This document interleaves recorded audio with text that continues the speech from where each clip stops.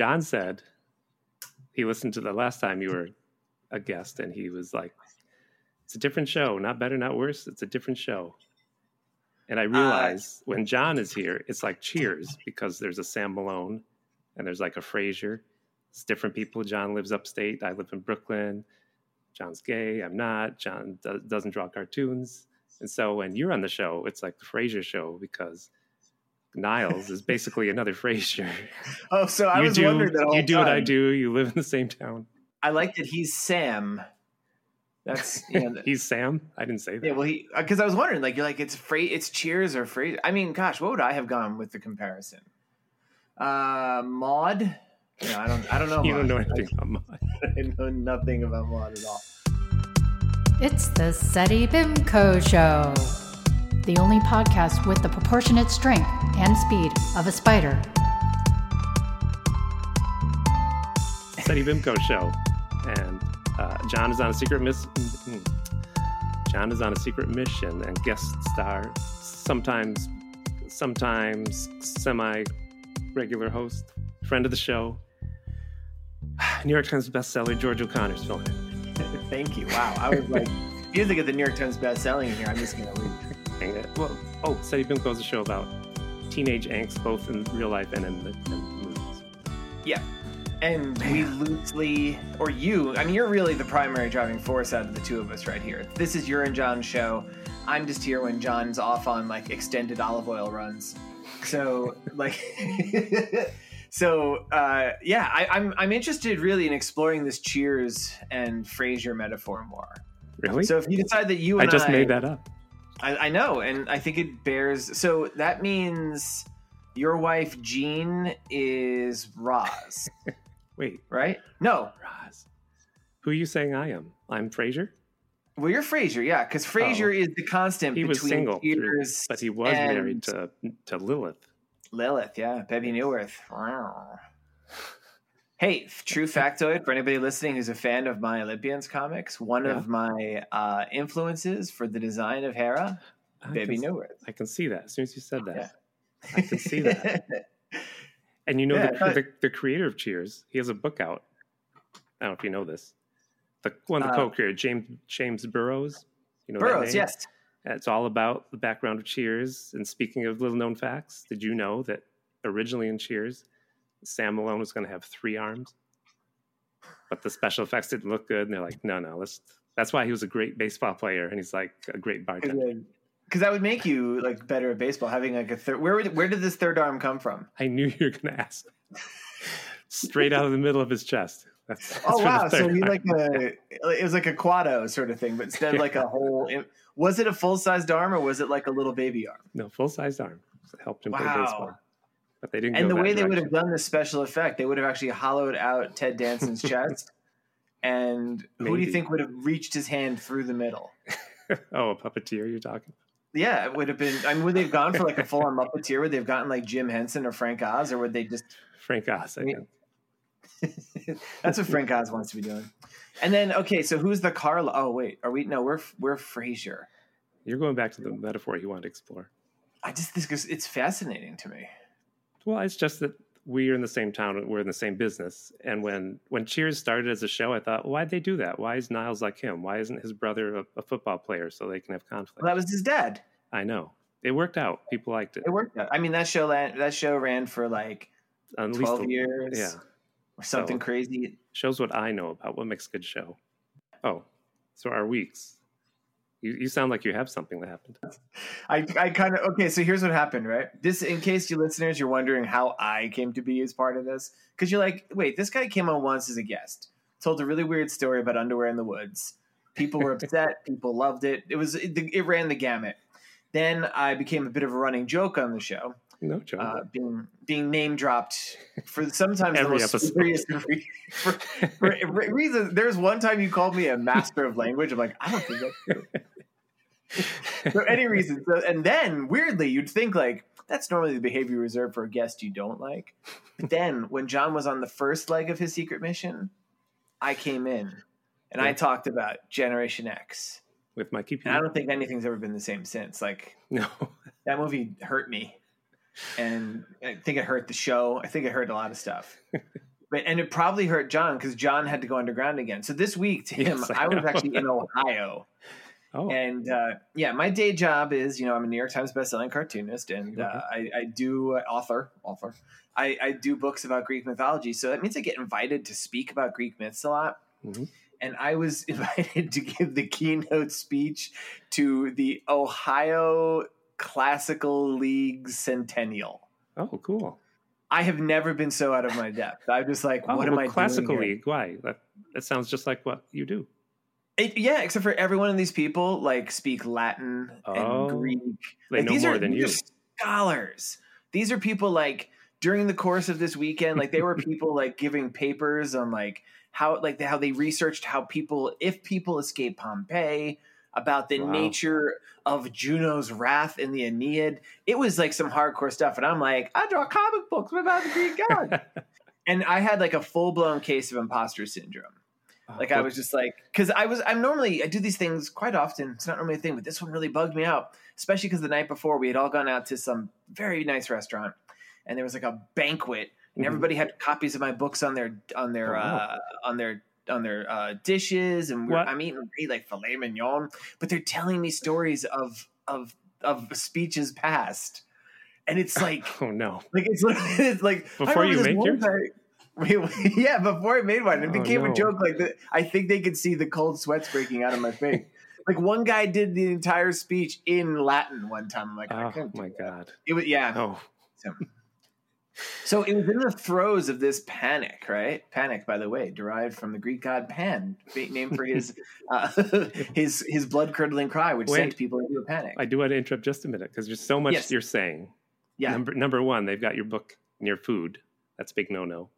Yeah, it does seem like it's going to end badly, right? And secondly, didn't you try to impress them by saying, by the way, I'm friends with Tim Hamilton, New Yorker cartoonist. I did. I brought that up several times. Okay, well, it didn't work. And they would look, and know what they did, Tim? What? They immediately would pull out their cell phones, and they would look up Tim Hamilton. And they'd find what did they see? The adult porn star. Exactly. And then, it has my same name. This room, I would say the median age was 78 years old.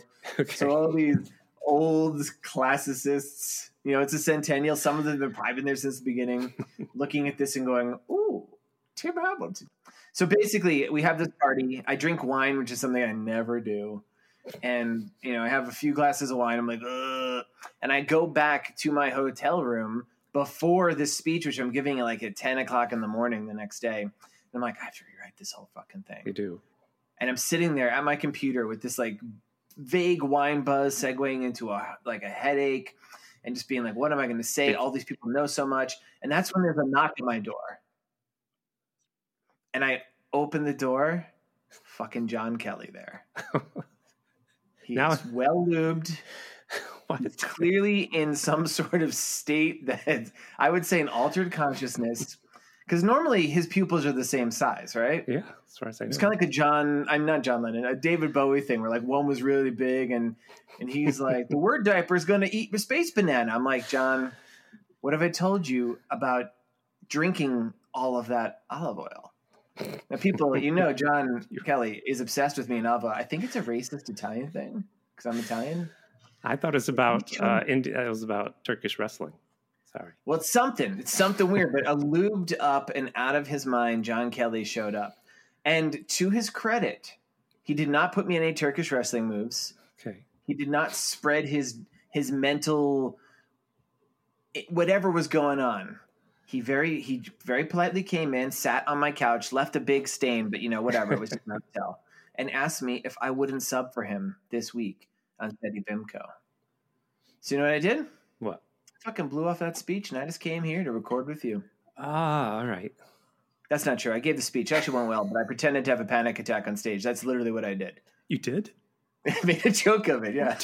I did this really overwrought intro where I'm like... And I was thinking of you guys both because I actually introduced myself. I was like, the Ohio Centennial League presents New York Times bestselling cartoonist Kurt O'Connor, author of the New York Times bestselling series Olympians. I'm like, wait, what am I doing? What am I doing? I laid down on the stage and pretended to freak out. Everyone got on my side. Okay. You didn't fit friend of Steady Bimco in there? I did say, I said Fred of, and I said, everyone look up Tim Hamilton, and the entire audience of children and 7-year-olds once again saw terrible things that probably awakened something. You said these people were old. Well, okay. There was all right. It was like 2 conferences happening at once, literally next door to each other, and I was the keynote for both. So there was like a junior classics league, so it was all kids, like high school kids. Mm-hmm. And then next door was this one with all these adults with dropping these crazy, amazing papers that would. I actually said a lot of stuff and was like, "This is really cool," but you'd have to be like a real Greek geek or Latin nerd to be like loving this stuff. But it was fun. Okay, well that's good. I'm glad it worked out. Yeah, I'm glad John didn't ruin it, showing up with all his olive oil. You made him get out. You called up Carrot Top, said, "I need some jokes for this speech." Wait, Carrot Top's a prop comedian. Are you comparing my humor to Carrot Top's? I'm outraged. I'm leaving. Is he a prop comedian? I've never seen him perform. I only know people don't like him. I'm actually not sure he is now, but I think I've heard that because I've never, now that you mention it, I've never seen him perform either.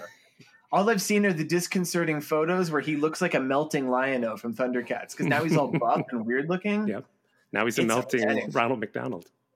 Wait, what? You don't think he looks like Ronald McDonald? He's red hair. I thought you said he's assaulting Ronald McDonald. Like, please tell me that Carrot Top beat up Ronald McDonald. What a wonderful world we live in. Now I got nothing to like. Well, what happened this week? The last 2 weeks, like, again, it's like we're on Frasier. You were there. We went to Oktoberfest. Yes, we went to Oktoberfest. We sat way too close to the Oompa band. And our friend Squiss got COVID, but we didn't. So but he seems, I don't know if he's saying that for our benefit, that he didn't get it there. Well, how does he know? We don't know. I think one of the tuba, remember the Oompa player, the tuba guy, when he went up to, who kept licking Chris? He went up to Chris and teabagged him. I think that's when Chris got COVID.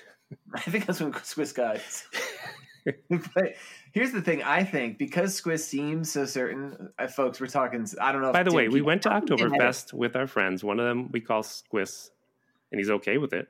Otherwise, and George and our significant others were there. So that's just a setup. We went to a little Oktoberfest thing. There was Oompa band. We drank a lot of beer, ate a lot of German food. Squiss got COVID. But he seems so sure it wasn't from that I think Squiss was involved in some risky behavior after that. None of us got COVID. I'm just saying. I think Squiss went on a bender maybe for the rest of the weekend. Maybe. Was doing lines off people's bellies, like people who clearly had monkeypox or something. I think. Or, bear with me, our friend Squiss, he was the only member of his family to get this at first. So he sequestered himself in a hotel with his Nintendo. He's a good family man, You think he faked it? I think he faked it. And then I think his daughter, who also has it, she seems caught on that he was taking the Nintendo for some alone time. And she pretended to get it too. I think this is all conspiracy. Actually, I'm just going to come out and say, I don't think COVID's real. Oh man, people are turning off this podcast in droves. Like, this is all right. They've really slipped ever since John Kelly had that olive oil freak out. Well, I picked something to watch today that is about teenagers because traditionally this character is a teenager to begin with, both in comics, movies. In this show, he wasn't a teenager, it didn't seem, but you want to say what we're watching? Was a student. Student? Was he still a student? So, yeah, that was kind of like the whole reason he got this particular job in this one. That's right. Yeah. But we're going to watch Spider-Man, an episode of the Spider-Man show from the 70s starring Nicholas Hammond. Live action. This episode's called Mystery of... Oh. No, it's not. It's called... This episode was called The Kirkwood Haunting. The Kirkwood Haunting. I was going to say the mystery.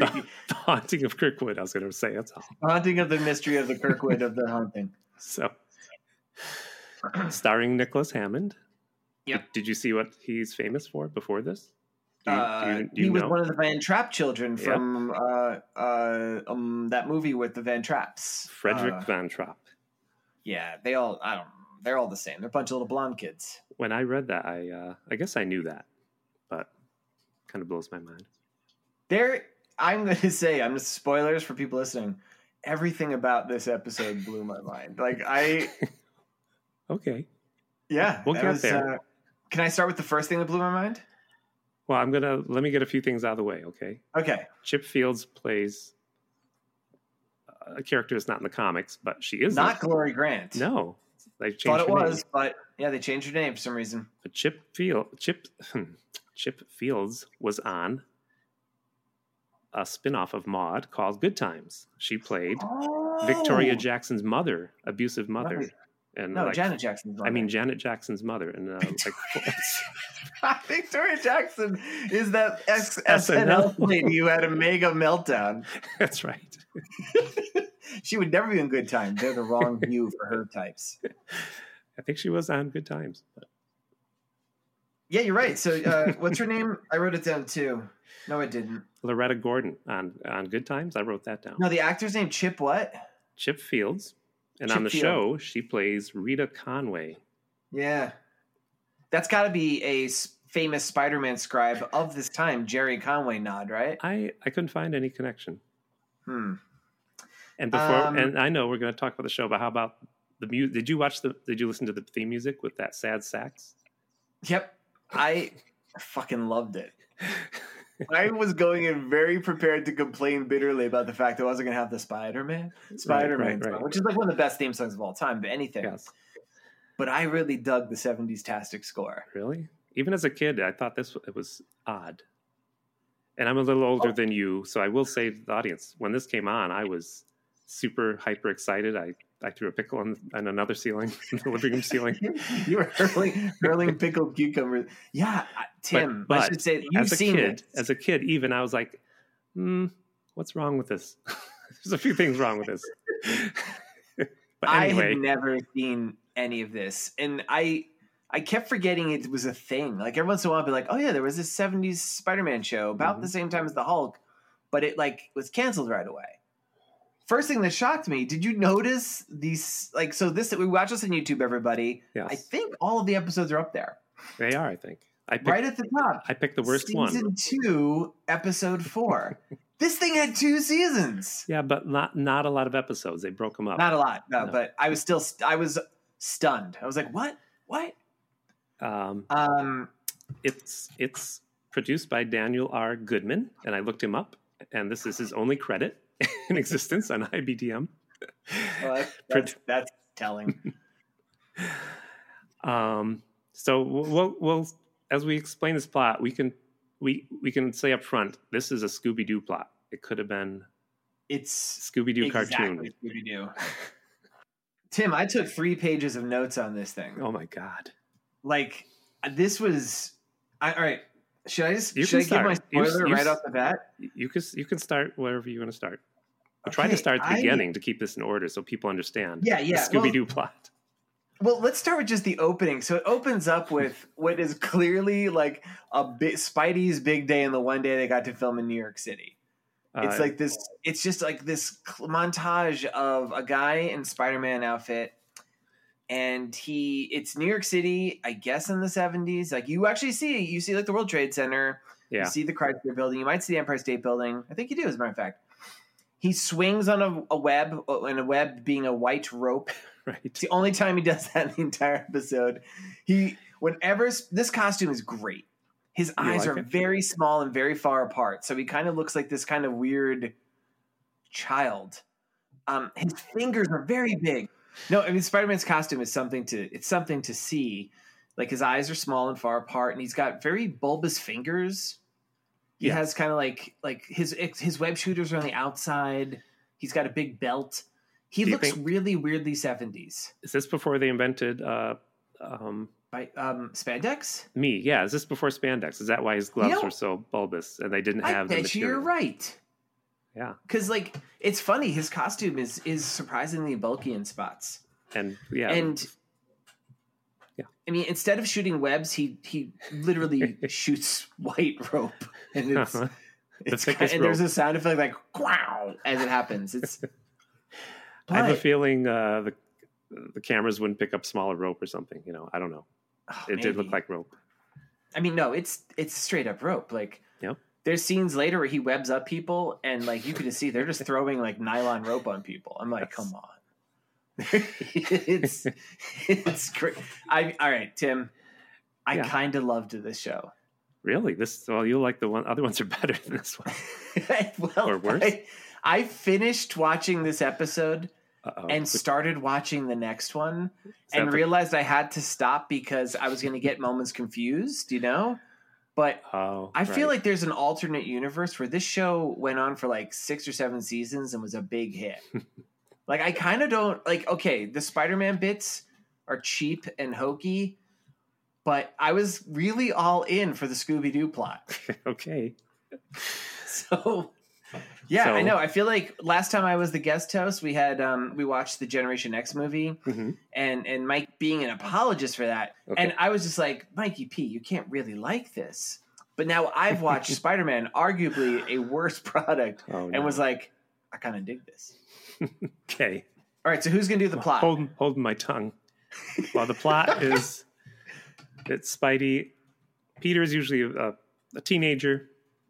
I guess he is a student in the show, and he shows up at J. Jonah's office because he's excited to do something, which I forget now.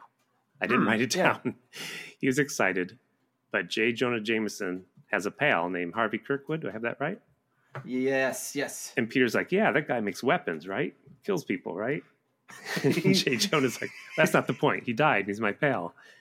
And his wife is being haunted by his ghost, telling her she's got to give her money away. Basically, that's the plot. And J. Jonah Jameson clearly says his wife's name is Lisa, and everyone else says it's Lisa. Okay. So I'm just like, come on, guys. You have one job. Can we talk about J. Jonah Jameson and the Bugle though?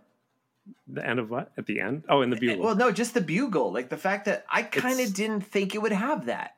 Oh, that's easy. That's just an office. It wasn't- is. It didn't look interesting. No.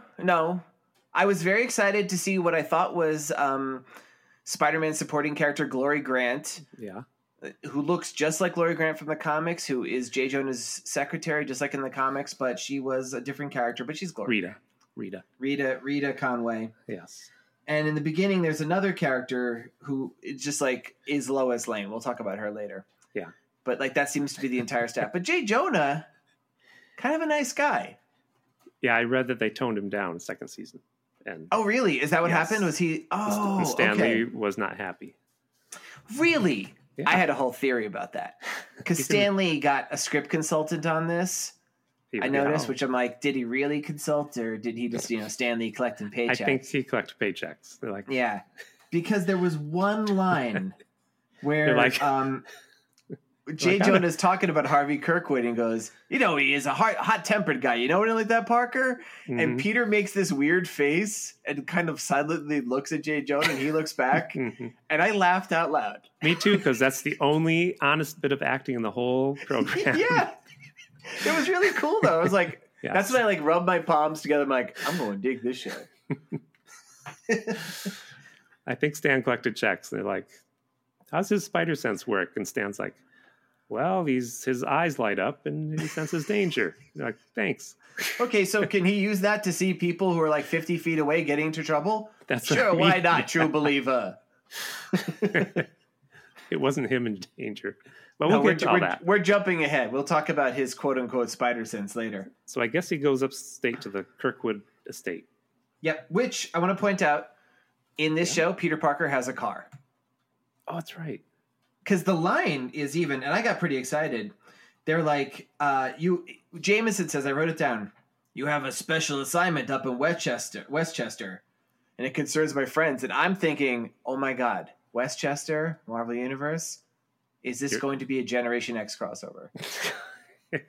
Well, I didn't think that, but No. I thought maybe the X-Men. Definitely not the X-Men.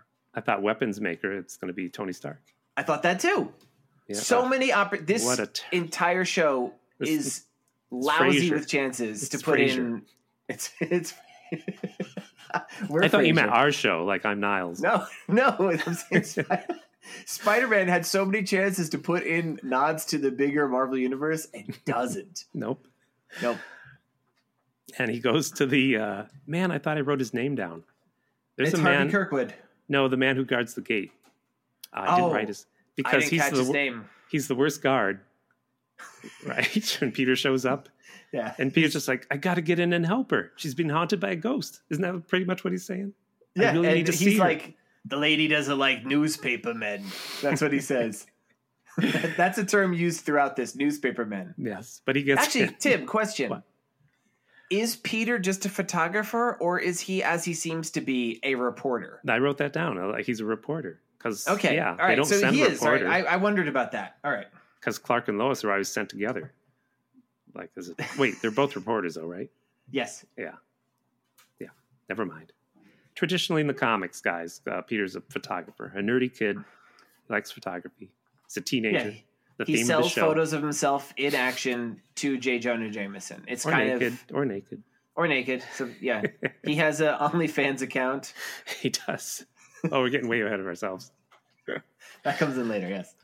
So how I bet you I can guess what else you were thinking when we met this villain who seems to be conjuring illusions. Oh yeah. Why on earth isn't this guy Quentin Beck, aka Mysterio? Yeah, I don't understand. I wrote down in my notes, who is this blonde beardo? This dude.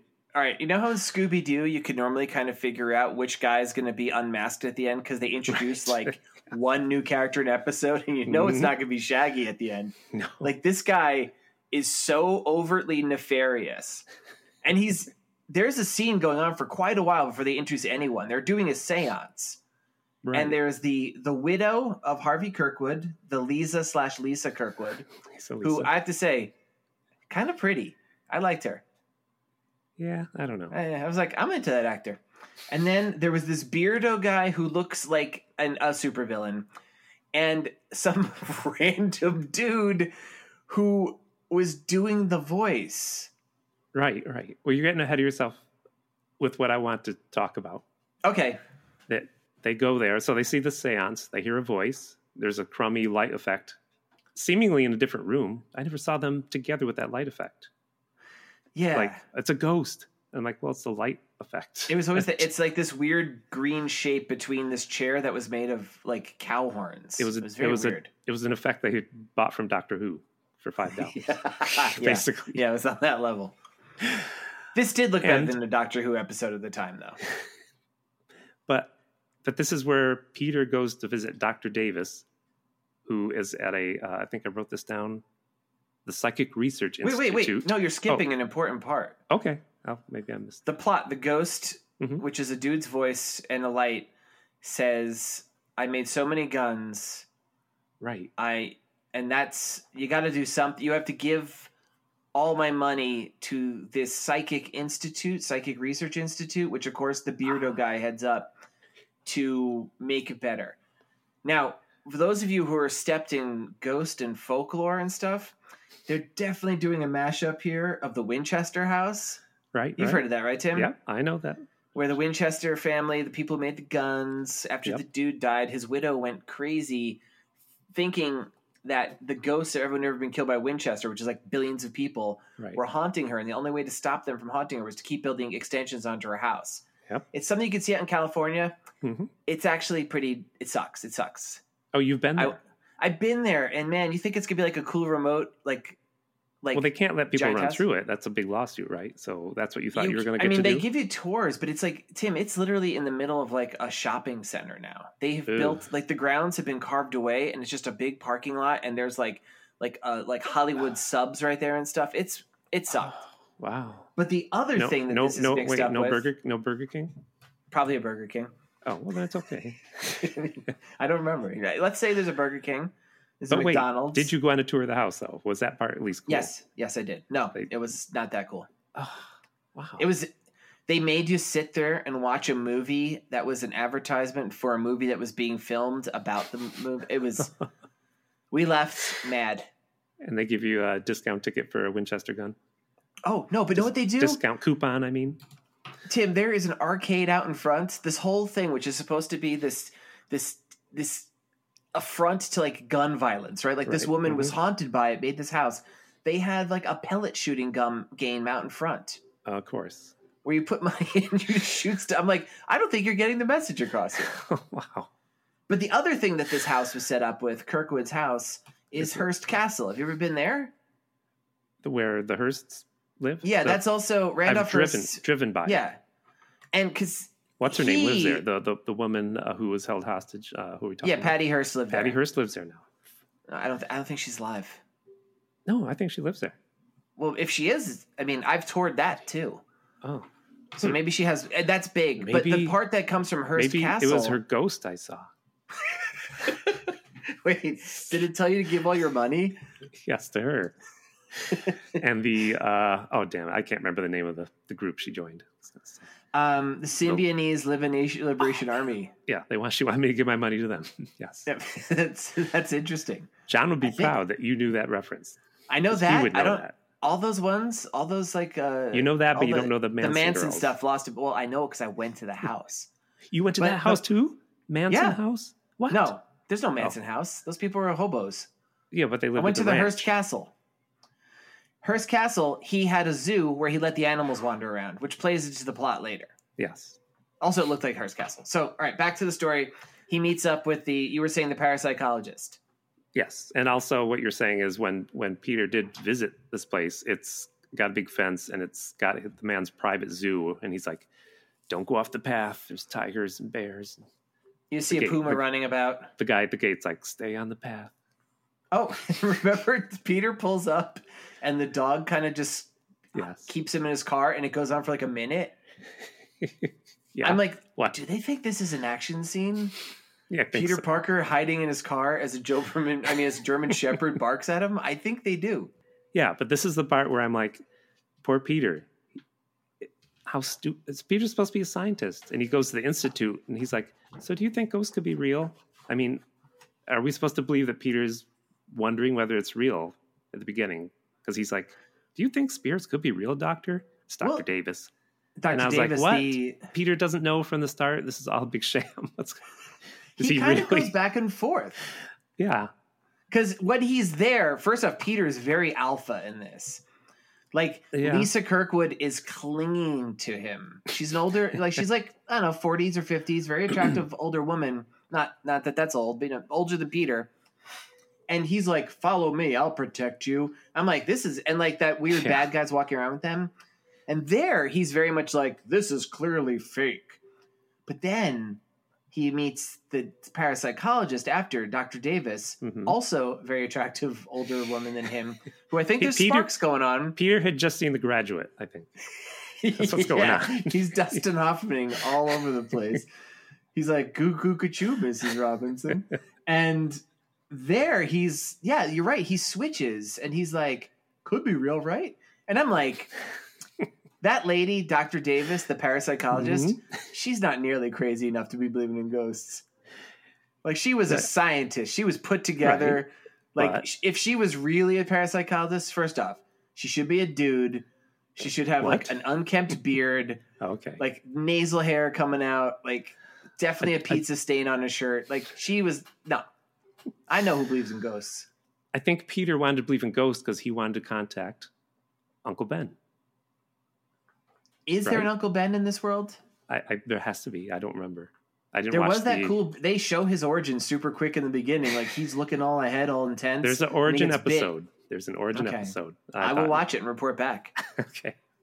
All right. I want to point out something very important. I'm on my second page of notes. Mm-hmm. Everything we have described until now was the first part of the show. Episode. There has been, with the exception of the opening credits, absolutely no indication whatsoever that Peter Parker is Spider-Man. True. He never makes a mention of it. There's no hint of his powers. At 14 minutes and 22 seconds, his eyes flash. And I'm like, oh my God. Because I, at this point, had kind of forgot I was watching a Spider-Man film. And why did they flash? Was this because of the haunting happening? I forget. I think... Because they see handwriting. Because he does go upstairs in the house because the sound is up there and it hurts his ears. Yeah, and it's like a ultrasonic thing that should have killed him. Right, and the doctor was going to kill the guy. He says it later. They're like, I don't know how he survived. He changes into Spider-Man. And climbs up the house. Makes quite a show of climbing up the house. And there's a great scene where like he's clearly on like a floor and slides a little bit. Yes. Gets into the attic, sees the ghost, gets attacked psychically, and is reeling about holding his head. Not psychically, sonically. Hits the window, which is at about shoulder height, and somehow falls out. I'm like, you tried that. And then what's really funny is the bad guy, Dr. Pilarski. That's the blonde.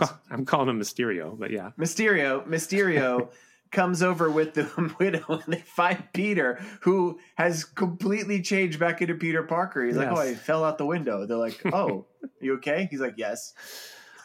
They're like, I want to interrupt also here. Nicholas Hammond has amazing hair. Yeah, it's 70s hair. It's so 70s. Yeah. It's amazing. And I think that dude has a good face to be playing Peter Parker.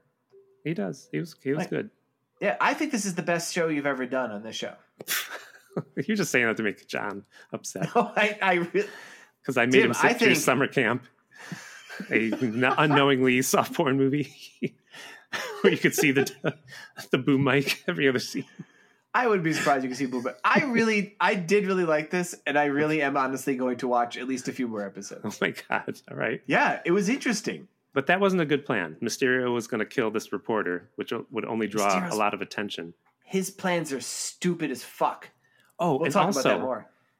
The people who edited this, they didn't create a mystery for us. The very first time we see the ghosts, they show the people in the truck doing the voices. I'm like, oh, you're giving it away. So right now. I didn't get that until we were talking right now.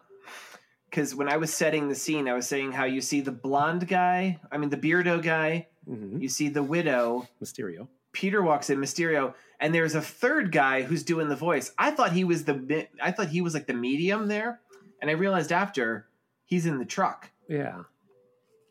But they show that to you, and I'm like, oh, you're giving it away. Right off the bat, because they reveal it later. I'm like, wait, I wrote down in my notes, van? Like, this dude's in a van? What's going on? Like, no sense of creating a mystery. It was outrageous.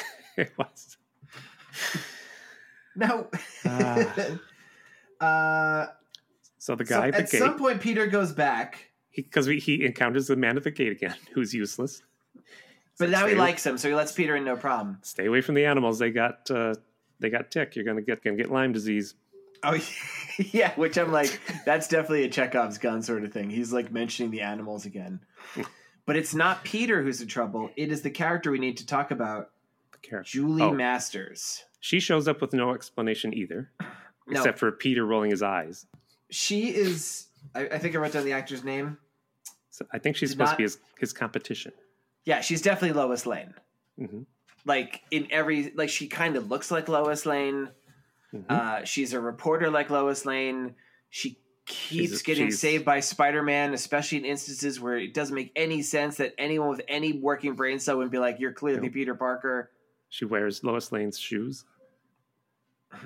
Same shoes. Is it really? Okay. Move forward. So, because the widow, let's just call her the widow. The widow. As stated to tell the terrible guardman that Tim likes that she doesn't like newspaper men, he does not let in Julie, the Lois Lane character. That's right. What's Julie with this rides guy? her weird bike around the corner. I think this guy's picked on by the neighborhood kids all day. The guard guy, they order him pizzas. They park their bikes in the bush and leave the horn on, and he runs out like somebody's dying. Yeah. But she climbs the wall into this place, this mansion, these grounds. Oh, okay. Wait, doesn't she distract him with the horn? Or what am I thinking? That's the second time she goes in. Okay, she climbs over. She does this twice. First time she climbs over, doesn't see the sign warning wild animals inside. She doesn't realize she's going to get Lyme disease. And Peter's spider sense, he's talking to Mysterio and the widow, and his eyes flash. And it's funny because it seems to make him disoriented. People react. They're like, "You okay, Peter?" She is not Peter. She has got to be at least 300 yards away, if not more. I mean, Peter's driving for a while there. The way his spider sense works here, it tells him when like his possible love interest is in danger. That's the only time it works here. It never seems to work for him. Yeah. It was very inconsistent. Because, why did it go off? Because she was being chased by a bear. Not even yet. She was just climbing over the fence and he sees it. I thought the bear saw her. The bear sees her, and that was great. The bear was pooping, so it took him a while, but he saw her. She was wearing a T-shirt that said Charmin. It's like, I know what to do with that. Oh, wow. Did you just think of that joke just now? Yeah. So All right. So the bear starts chasing her with her. She's got a Charmin shirt. I kind of liked this scene too.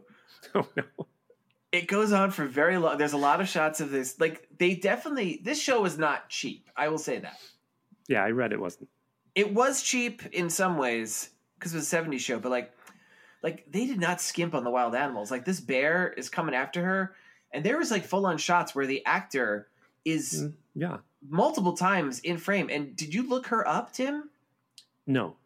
She started before she became Spider-Man's love interest and did other stuff.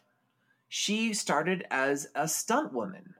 Oh, okay. And in fact, if you remember, I think it's the first Superman movie, a woman is falling out of a building and he blows her up in the air again with his wind, and then she bounces onto like a scaffolding and then falls into some pumpkins or something. What? That is not in Superman, George. It might be in Superman 3. But it's in one of the Superman films. It's definitely Christopher Reeve. It's there. It's there. She's that person. She has met both Superman and Spider-Man. And maybe even Aquaman. That had to be Superman 3, where who was the comedian? Bill Cosby. Richard Pryor. Bill Cosby was in that movie. It had to be Superman 3 when Bill Cosby skied down the building and then that's not Bill Cosby. fell down to the street and landed on a bus. I say it's Bill Cosby. If John was here, Bill Cosby. If John was here, he'd agree. Yeah, but you remember he skied down the side of the building and then. I do remember that. Okay. I think I love those two I love the first two Superman movies as a kid. I think even the third one, even as a little kid, I'm like, I think this movie's really stupid. All right. So I don't know where we are in the plot at this point. Yeah, we got to get through here. When you're on, it's a 2-hour episode, George. I talk a lot. So there was no man in bear suit. I was going to say, I'm surprised. Yeah, she was actually a real bear. The whole thing where he attacks her is behind a tree, so I don't know what was happening. Like, they get behind a tree, and then she's, like, screaming, and the bear's there. There must have been trainers. But it's really there. Yeah. And then Spider-Man comes, and it's the best fight. He just kind of pushes the bear a little bit, shoves it a few times, and then webs it. And again, by webs it, he throws a white nylon rope on it. And it's like, it's knit as a web, and it looks like a Halloween decoration. It does. Halloween decoration here in Brooklyn on a brownstone. But I was going to say, in this movie, Peter obviously hates animals because he pushes the bear, and later there's a tiger that attacks them, and a lion. He ties a stick to his webbing and beats it. Beats it into submission until it runs away. This lion comes out and he webs a stick. I'm like, why is he doing that? It's such a funny bit, and makes a whip out of it and just chases him, running around. Spider-Man spends so much time running through the woods in this episode. I know. He does not swing at all. Man, I don't know if he normally does, because that might be expensive. Yes, but he climbs up walls he doesn't need to in this. Like, there's like a 6-foot wall that he climbs up. I'm like, Spider-Man, you could jump. He jumped on the fence. Yeah. So, all right. I mean, what happens? So they take a photo. George. Yeah. This is the part of the show where I do this is like that, and that is like this. Will you indulge me? Sure. So if you've listened to the show, I know you don't listen to it, but no, never. John, I do this thing with John. Like, in this movie, we have Spider-Man played by Mr. Hammond, who was in Sound of Music. Yes. So I wrote I have four ways that Spider-Man is like the Sound of Music. Okay, so I'm in. You can feel free to add to this if you think I'm wrong. So number one, the number one way The Sound of Music is like Spider-Man. Peter Parker is traditionally known for having bad luck with his love life. Likewise, the nuns in The Sound of Music were also not allowed to ride bicycles. That makes perfect sense. Are you just saying that? No, it does. I understand that completely. Okay. For people at home, if you don't know, when they first introduced bicycles, they didn't want women riding them, or doctors didn't want, because they may have had too much pleasure from that. And women can only have pleasure when men say it's okay. Okay, the second way Spider-Man is like The Sound of Music. 16 Going on 17 is a popular song from The Sound of Music. And when Peter turned 17, Aunt May threatened to sing that song at his birthday party in front of all 3 of his friends. But luckily for Peter, Aunt May had to be rushed to the hospital for some sort of heart trouble. Wow, who are his three friends? Three friends, I guess Ned and Ned? One of his girlfriends, I'll say Gwen, and maybe Gwen. who's and the Hobgoblin, Flash. Harry Osborn. No, Oh, of course, Harry Osborn. Flash was in Vietnam, killing children. Yeah. Number 3. Sorry, what? Collecting their ears. Number 3. Wait, Let's call that out. The third way. The third way Spider-Man is like the Sound of Music. Christopher Plummer, who played Captain Van Trapp, is now a ghost, just like Uncle Ben. Finally. That's terrible. And the last way that Spider-Man is like the Sound of Music. So Long, Farewell is a song from the Sound of Music. And Aunt May was going to sing this in front of all of Peter's 2 friends when he finally moved out of her house and into his own apartment. But luckily for Peter, Aunt May suffered a stroke and had to be rushed to the hospital. I remember that issue. He's after 2 friends. Is this after Harry dies? Yeah. It was what's her name? Whitley? Brett Whitley? Remember her? Oh, no. That was a girlfriend. No, Deborah Whitman. Deborah Whitman. Why do I know this? So much of my brain is spent on Spider-Man silliness. Oh, so he beats the Oh. The worst part of this. Oh. Do they argue for like an hour about why the dog won't go in the room? Remember, the dog's afraid of the room? And then they put the dog in a cage, like, let's shove him in the room with the cage. They don't put a dog in the cage. They put a fucking puma. Yeah, a puma in the cage. So, yeah, somehow, I don't understand how. The way to prove if this is a real ghost is if a dog will enter the room where the ghost materializes. The dog won't. But they seem to talk about it for a long time. Peter's they do. And Peter's, Mysterio's like, again, Peter, it might not just be. Peter hates animals because he's like, let me try to get the dog in the room. He's like, come on. Damn dog, get in here. Doesn't know how to treat dogs at all. No, and like, again, him being alpha. Hey, you know what? This is Lisa's dog, the widow. Let her do it. He's like, let me do it. I'll drag him in using my spider strength. That's what he does. But and the dog runs away. It poops on the floor all the way out. Oh, it's like a Hershey squirt. I don't know if you noticed that. Anyway. I mean, they really draw attention to it. There's like a long, lingering close-up. And then, like, that somehow proves it's a ghost, but Dr. Mysterio is like, that could just be one. We need to choose this twice. And Peter's like, well, how will we do that? We only have one dog. He's like, there's lots of wild animals here. Because they got a puma in a cage. Which they brought inside the house. So they're going to let a wild puma to enter into the study. They're all there. Spider-Man, Mysterio, the Widow, the random henchman that he's just not even hiding anymore.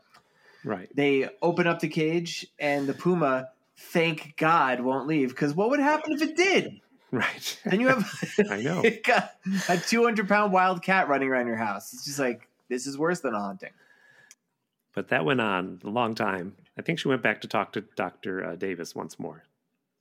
Oh, that's right. She took pictures. That's when Davis is like, these pictures are very bright. I think it is fake. You're right. Yes. The Dr. Davis, by the way, is the parapsychologist. Yes. The very together, not at all a crazy person like they should be. So Spider-Man now seems to be convinced it is a fake haunting. But because he found the widow is convinced it is real. So she signs over her estate to Mysterio. Well, Peter's not there, right? Peter goes... No, not while he's not there. He's racing back in his car because Peter has a car. That's right. Just a car. He gets back to the gate, and this guy knows him by now. He's like, yeah, let you in. Hey, Peter? Got all these pizzas here. The kids keep ordering. I have to pay for them. They keep giving me these flaming bags, too, but you don't want to eat what's in there. And Julie Masters, the Lois Lane character, she shows up again, and he won't let her in. So this time, as they're climbing over the wall, she parks her bike, because she rides around on like a moped. Yes. She parks her bike in the bushes, jams the horn down, and hides. And this guy is acting like this is like a child screaming. He runs out like, "Oh, what's going on?" We're talking about the gate guy. He runs over and sticks it. Yeah, the gate guy. I should have said that.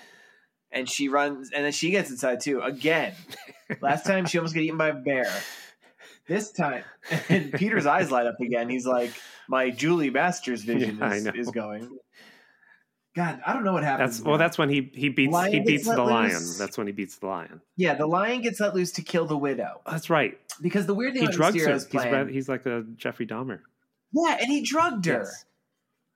But he didn't need to do any of that. No, because he wants her to die right away so he gets the money. And that's not suspicious at all. The night she signs so suspicious. He already had the money. Like, he just had to wait. Yes. So he sent her out to get eaten by a lion. That's what happened. By a lion. And then Spider-Man webs a branch and whips the lion. And he had sent Julie, because he had rescued Julie again. Because he's like, yo, there's fucking lions here. Who, by the way, never puts two and two together. That Spider-Man's like hanging out in Westchester, same as Peter Parker. Yep. And he tells her to go call the cops. He goes inside the house after rescuing the widow, and Julie is, of course, tied up because she's useless. Which is another thing. Why did Mysterio do that? Yeah, I don't, because she was going to call somebody on the telephone, if you remember. Yeah. Mysterio could have gotten away with this off. He just had been patient. He just likes tying women up, George. It's an important plot point you missed at the beginning. He's like to type the ladies. Spider-Man shows up and finds her tied up, and here's the big action scene. Oh my God. He pulls off the flimsiest, floppiest spear I've ever seen off the wall. Gives it such a weak, limp throw. And Spider-Man catches it and then bends it around him, and that's the end. He's captured Tim, we forgot the Kung Fu scene. Was there? Before the lion, Spider-Man has Kung Fu fights with his henchmen. Oh, that's true. That was actually pretty funny, because these two goons who just look like 70s fucks suddenly were doing roundhouse kicks and shit. I'm like, oh my God, we're in a Kung Fu movie. But Spider-Man beats them up. Yep. And yeah. So he reveals himself, blows this whole plan. If he'd just been a little patient, he would have gotten all that money. Right. And then we cut to a scene of the Widow and Spider-Man, and I assume Julie Masters is there. I forget now. And the Widow's like, I've been such a fool. And Peter's like, yup. And it fucking ends. No, he walks in the other room and let me demonstrate. They're called speakers. I go in the other room. He does the Fred, yeah. And she's like, there's speakers up here. You couldn't tell that because you're a moron. Speakers? What witchcraft is this? And then she tries to burn him at a stake. They don't even explain the ghost light, do they? They never did. He said he projected it from a van, but that doesn't really. I mean, there was definitely something that was. I mean, he's a comic book character, so there was something a little high techy about that because it was supposed to kill Spider-Man at one point. Yeah. Nobody was in danger at any point. We never checked back in with J. Jonah Jameson, which I was stunned. Right. This whole thing happened because J. Jonah Jameson. I thought they'd end with a crummy joke. He was a friend of mine. Keep an eye on his wife. And that's. I'm like, it just ends with them like it's like 70s freeze frame. They're like, hey, we're here in Westchester, and his wife is fuck everything. The end. I'll call it the BIMCO SETI Q&A. Brain twist. Answering quizzes. Theme song. Do you like quizzes, John? I do love quizzes. Brainstorm. I'll call it SETI Q&A. Brain twist. The BIMCO. I love quizzes. The BIMCO. I'll call theme it song. No. Quiz time. You want me to go first? Yeah, With one of them. So we do this quiz at the end to tie into high school. And the first question that Jet's going over. Who in this movie was voted most likely to become the CEO of an elevator company? Mysterio. Well, I say you can participate as much as you want. I don't know if you wrote anything, but I wrote. I had some questions and I forgot them. Well, let me tell you. I remember one of the I'll tell you my answer, and then you can ask me questions. Is that what's going on? All right. You read my mind? Okay. So Mysterio. No, it's the man who's in charge of the gate to the Kirkwood estate. Let's call him Fred. I don't know. He was all in as far as elevators went because he loved elevators. He loved the buttons. He loved the nice wood paneling. He loved fancy elevators like that. It was all he talked about. But when he interned as an elevator operator, he would let anyone on the elevator, just like he'd let anyone into the Kirkwood estates. Any excuse to get into the elevator, he'd let you on. He'd let the pet ponies that you let on. They were way too heavy to be on the elevator. Busted the elevator. The accident killed 6 people. They gave him one more chance to be an elevator intern after that happened even. Wow, Yeah. still And after they 6 and an intern as a button polisher. But he became obsessed with the fact that there was never a button 13. He was told there was no 13th floor because people are superstitious. He wouldn't let it go. And he would make a button 13 and install it while people weren't looking. And thus, he was kicked out of elevator school and ended up being this gatekeeper guy who lets anyone in. And the kids are always buying him pizzas, stripograms, whatever. It's ironic because now, funny. now there's no elevators at all. It's just He's a it's like one gatekeeper. floor. Yeah. So you had questions about this?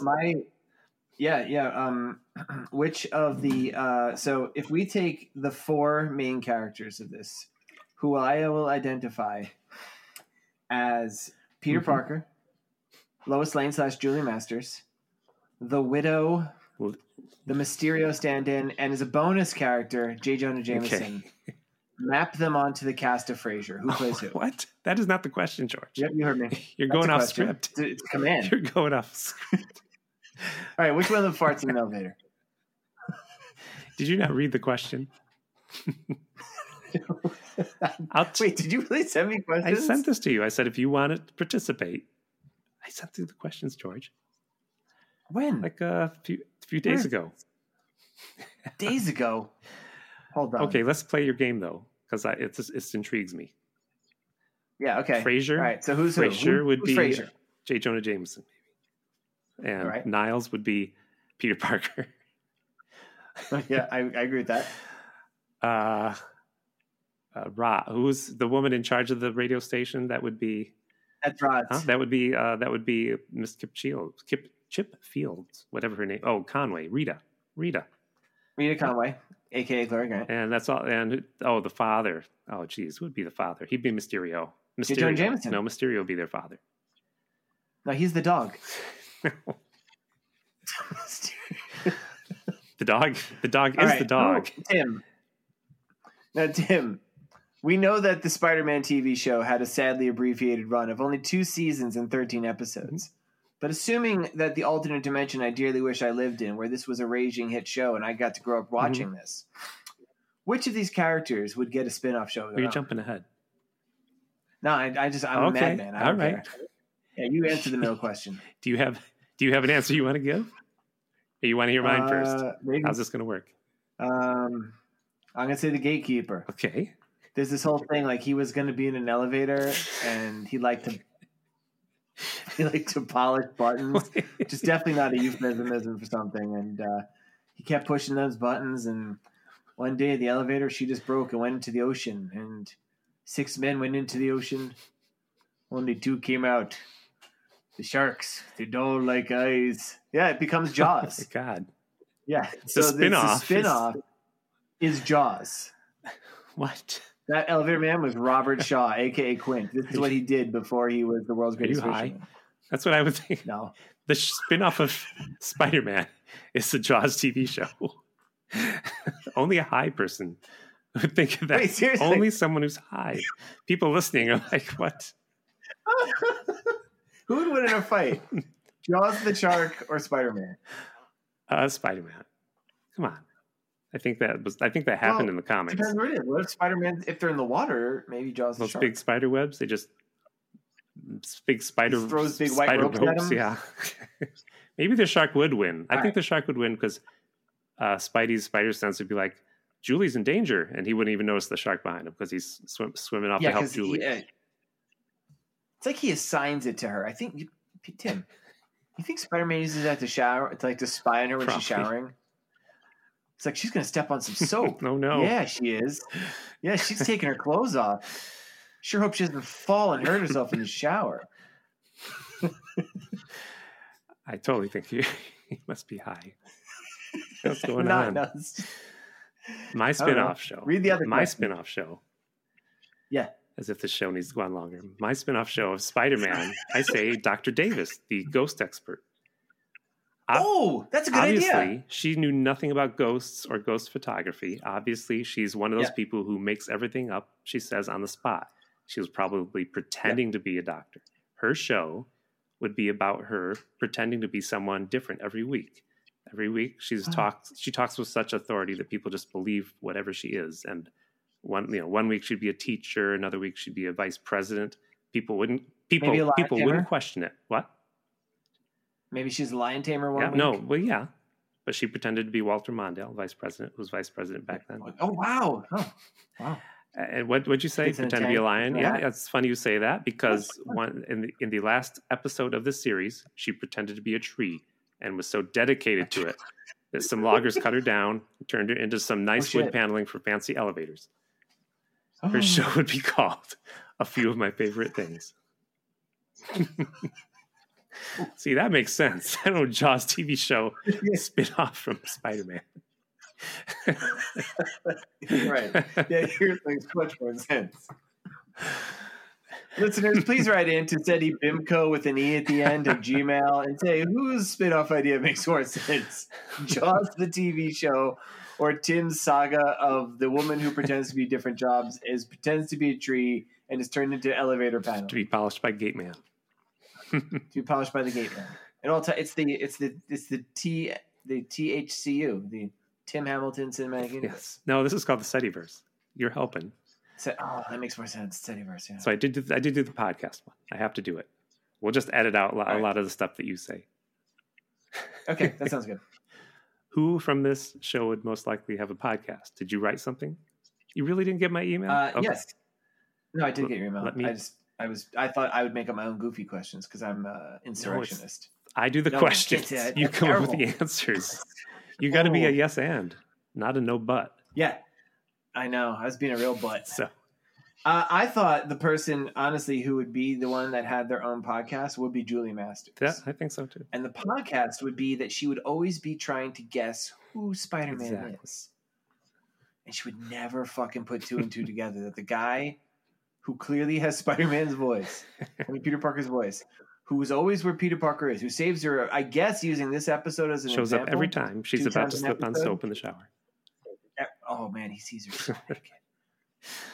and yeah, so I think that, and it's called Who Be Spidey. Who Be Spidey? That was the plot. Yeah. Okay. Who Be Spidey? Who Be Spidey? That's the theme song. Who Be Spidey? I like that one. Spidey, who did you choose? If this took place today, I think the woman, the Kirkwood widow, she would have a podcast about how she was duped into believing her house was haunted through hidden speakers and pretty much just hidden speakers. She goes on a mission to help other people not fall for this incredibly believable trick. She tells people that if they hear strange sounds, they should check the house for hidden speakers, and maybe a van out front where people are controlling the hidden speakers. So big fucking van with an antenna. So she often shows up to tell people to check the house, as I said, for hidden speakers, and they would often find raccoons and squirrels that are responsible for the sound in the attic, and they would often get attacked by these squirrels and raccoons. And she was always getting rabies and getting rabies shots and talking about it on her podcast. And she never found anyone who was stupid enough to be fooled by hidden speakers. So, she eventually got an email from a Nigerian prince who needed to put some of his funds in her bank account, and she lost all her money. And her podcast would be called, Do You Have a Bridge to Sell Me? I Will Buy It. I would think it would be called Only Speakers in the Building. You are so high. The spin-off from Spider-Man. It's a show about it's called You Are So High. They're in an elevator in the ocean. I did the Jaws just because my voice for a second, to my mind, sounded like Quint. But really, honestly, which two? Jaws is never far from my mind. Which two then swim to shore on that whatever they floated on at the end of Jaws? Who is it? Jameson and Peter Parker? That would be the funnest, actually. Yeah. Jameson's like, you never told me if you helped my friend's wife. And they just swang off the whole time. I know. It's funny. We never saw Jameson again. He never cared what happened to her. No. Or her ghost problem. No, he didn't. I wonder if all the episodes like that, he just kind of floats out the problem and it's like, Peter, someone's going to steal this museum, this diamond. Don't do it because it's my friend. And then he just fucking, that guy cashed his check and went and like just did lines below at the hotel for the rest of the time. The actor playing Jameson was a distinguished old gentleman who probably didn't do Lines of Blood. Okay, email SetiBimco with an E at gmail.com. Twitter at TwitterBim. TwitterBimco. We're on Twitter. SetiBimco. SetiBimco on Instagram. Like us. And George, you can plug your show. Yeah, if you listen to this and you aren't totally sick of me, check out my podcast, Hypothetical Island, which I host with the outrageous Riley Brown. We basically have on different comics guests mostly, but sometimes other types of guests, and we give them weird hypothetical island scenarios. We have to choose between two disturbing things. It's silly and it's long. It goes long. You had to be on Cheers or Frasier. Which show would you? I probably will do that one now. All right, let's end this thing. I got to edit out so much stuff. All right, the show is over. I think producer Gene needs to come in here and just fucking cut me off. That's the end. Bye. All right. All right. Bye, Tim.